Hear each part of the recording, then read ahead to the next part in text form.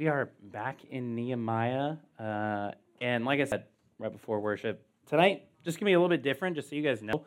This part's going to be a little bit shorter, and Tom's going to come back up, and we'll do some more worship.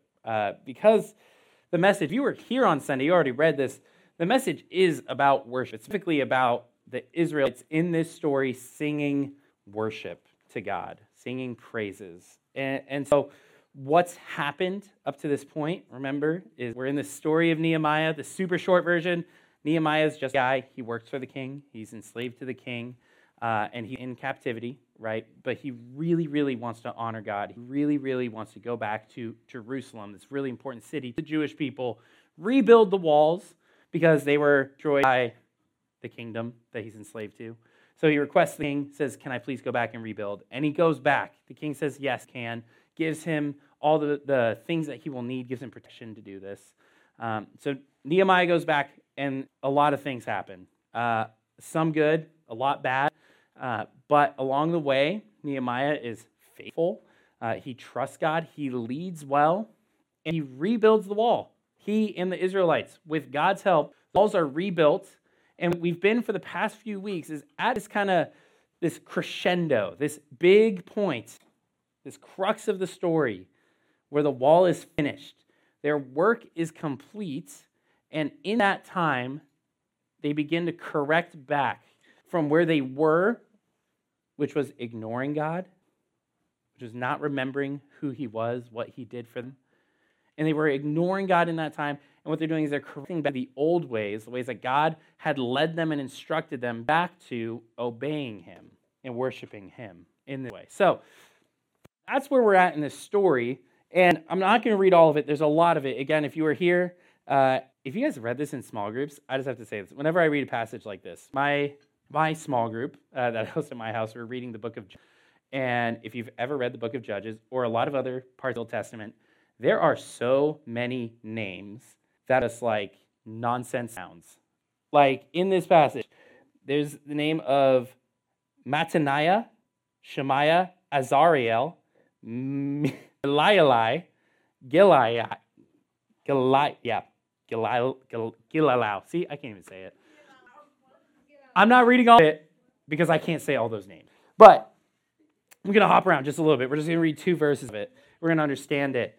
And we're going to talk about this idea of worship. What does it look like to worship? Why do we worship? Why do we do this thing where Tom just stood up here and played guitar and we all sang a song together, and we're going to do it again? Why do we do this? That's kind of the question. Why do we worship? Why do we worship by singing songs together specifically? I kind of want you guys to be thinking about that as we talk just for a few minutes about this. So, to start it off, we're in Nehemiah 12. I'm going to read verse 27.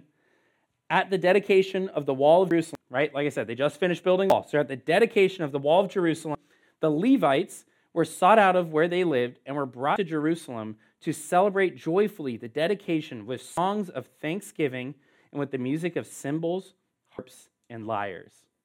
Lyres, not liars like Andrew Pacini. That wasn't even Seth's illustration. I just thought of that. No, so here's what happens, right? They finish the wall. The Levites, who are the priests, they're this tribe of priests. Their entire job is to help lead Israel in the ways of God. They're set apart specifically for this purpose. They come out, and to celebrate all that God has done for them, how do they choose to celebrate? It says that they get musicians, and they have cymbals, harps, and lyres. Those are musical instruments. They play music. It also says later in the story, as it continues on, they get choirs, choruses of people and it's this big, grandiose, it's this huge spectacle where there's people up on the walls and they're up on the ends of the city and they're singing together, and they could be heard from far away. All this is happening. We skip to the end, verse 47. And on that day, the day that they are celebrating, the day that this wall is being dedicated, they offered great sacrifices, rejoicing because God had given them great joy. The women and children also rejoiced. The sound of rejoicing in Jerusalem could be heard far away, right? The sound of rejoicing is them playing music, singing songs, worshiping God, singing praise. That is how Jerusalem chose to honor God, right? Just remember, they overcame a lot. Nehemiah and his people overcame a lot in rebuilding this wall. Ran into a bunch of people that were naysayers and saying, you can never do this is impossible. Then those naysayers turned into, well, actually, we're going to tell the king that you're trying to overthrow him, that you're trying to build this wall to protect this space from him. And Nehemiah was faithful through it. And then those people turned to actually attack them and actually forced Israel to have a military strategy of defense to protect themselves while they built this wall. And through all of that, it would be really, really easy for Nehemiah or anyone else there to start to go, wow, we are doing such a great job. Like, pat ourselves on the back. We're killing it. We're building this great wall. We're maintaining all this. Look at all these people we're fending off. This is amazing. We're so great. Maybe we should get a little credit, right? Where's my party? You know, Nehemiah's like a great leader. Maybe Nehemiah needs a little party to celebrate him. But obviously it's not what happens, because obviously what Israel is showing us here, what they're modeling for us, right? When we read this story, we look at it. This is an old story, a long time ago, a long ways away. We look at it, and this is a group of people that are doing something amazing. But the reason why they do something amazing, the reason why they're capable of doing something amazing, the reason why they try to do it in the first place is because they seek to honor God. They want to do his will. They want to do what he has commanded of them. And so they seek to do it in a proper way, right? They seek to give God the credit, not themselves. The very act of rebuilding this wall is an act of worship, right? That's what it looks like. That's what worship is. Worship is looking to God and saying, I love. Sometimes it's with your words. Sometimes we do that in song. Sometimes you do that in prayer. You say, God, I love you. But this is an act of love, of saying, God, this is your city that you've set apart. We're going to rebuild the wall the way that you've commanded us to. We're going to go back to the traditions, to the laws that you gave us to protect us, to help us follow you. We're going to do that because we love you, not because we're so great, but because you're so great. Right? That's the key thing in worship. It's not this attitude of, I'm so great, look at me, give me this. Everyone see like I'm doing a good thing. Instead, it's, look, God, we love you. So we're actually going to sacrifice and serve you. So this is, again, back to that question of, why do we sing for worship? Why do we do this every week at ASM? Why do we gather? Why do we have musicians come up and play music? And we sing songs. We sing a lot of the same songs multiple times. Why do we do this? It's because Scripture commands God's word, right? What Israel is going back to. They strayed away from God's word. They're going back to God's word. One of the things that God's word commands is sing praises to God, right? It's music, singing, is far from the only way to worship God, believe me. But it is a really, really good one. It's one that God gave us as a gift and as an instruction, that we sing songs to worship God. I know I struggle with this a lot, so I'm sure you do too. One of the big things that is a distractor during worship is the fact that I am not a musician. I do not sing very well. Sometimes I sing very poorly. Some of you may have heard it before. And in my head, when we get someone up here and they start playing music, I go, I really hope no one around me can hear me. Maybe I'm just singing really quietly so that no one can hear me. And if no one hears me, then no one's going to make fun of me. And if no one makes fun of me, then it's okay, and I just go invisible during this time, and it's fine, and we get it over with. Right? It's just worship. I have this idea of like, okay, I just want to disappear because I can't really sing. This isn't really my thing. Ignore it. Or distraction. Let's be honest. Y'all are in middle school. You're messing around with your friends. You're poking them during worship, or you guys were doing something right before, so you get distracted, and it kind of kicks in. I shouldn't have said poke, because now you're all poking each other. Case in point, right? It's really easy to get distracted, right? We're with all of our friends. Pausing and just standing and singing a song is kind of an abnormal action. But I want to encourage you just with a very simple thought. Very, very simple. I want to challenge us to think of worship in a new light. Think of the time where we sing songs specifically. Because again, like I said, there's a lot of ways to worship. I don't have time to go into all of them. But why we sing songs, when we do this, I really wanted to focus on this idea of it's not about you, right? The honest truth is the music in here is generally fairly loud. There's a lot of people. If everybody sings, nobody's paying attention to you. No one should be paying attention to you in the first place. I want to encourage you to actually sing with your heart. Mean it when you sing something. To do that, you have to practice a few things. You have to actually read and think about the words you're singing. If there's a song that comes on and you don't know the words, it's actually okay to kind of pause and just listen.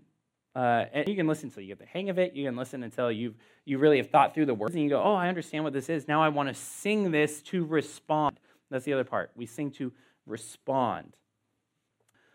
Look at the words. They're on the screen. Read them. Think about it. Actually process what you are saying, and then take that understanding of what you're saying, and in your heart, in your mind, posture yourself to sing that to God. I don't mean literally you have to look up, although maybe you do. I actually generally, when I really am singing to God, my eyes will be closed, and I'll be looking up with my body, just because to me, it's just a mental switch to switch. This isn't about singing to anyone on the stage. This isn't about anyone else in the crowd. This is actually about me and God. So I'm just going to think of this as my eyes are closed, so I'm not distracted by anything. I can only do that if I know the song, by the way. Don't magically know every song. And I posture myself to sing to God because I'm not focused on what the people around me are doing. I don't care. That's not the point. And so I want to encourage you. It doesn't have to look, it can look like a lot of things. But what I want to encourage you is in your mind and in your heart, think about the words that you are singing. Think about posture, changing your heart, your inner thoughts, to sing them to God, not the people around you, not the person on stage. But think about, what does this say about me and God? What does it say about who He is, how He's loved me, where I stand, where I am in relation to Him, how good He is, how loving He is, how He has sacrificed. That is what we sing about. And think about that and sing to God, right? The beautiful thing about worship, this is my last thought, and invite Tom up as we go back into another round of worship. The beautiful thing about worship is that we get to do it together. And it's not about the people around you, and it's not. But there is a very beautiful thing about you do this in a room full of people that are trying to do the same thing as you. That if we can unite together, and we can grow together in love of God, and do this act of love, of singing to God from our hearts, really mean the words that are coming out of your mouth. It is a beautiful thing. It's encouraging. It's life-giving. It changes things. It's a beautiful thing that can just carry you through your week, and you fall back on that moment, you remember, man, I love God right now. I really believe it. It's a really cool thing. So I want to challenge us with that, but it's not like a negative challenge. It's just something to strive for. This is something that we can do together, that can grow each of us together, that can grow our ASM community. I'm going to pray for us briefly. So I'm going to sing a song. I'm going to come back and read something for you guys as we sing our last few. But let's practice worship together. You can go ahead and stand. Let's pray.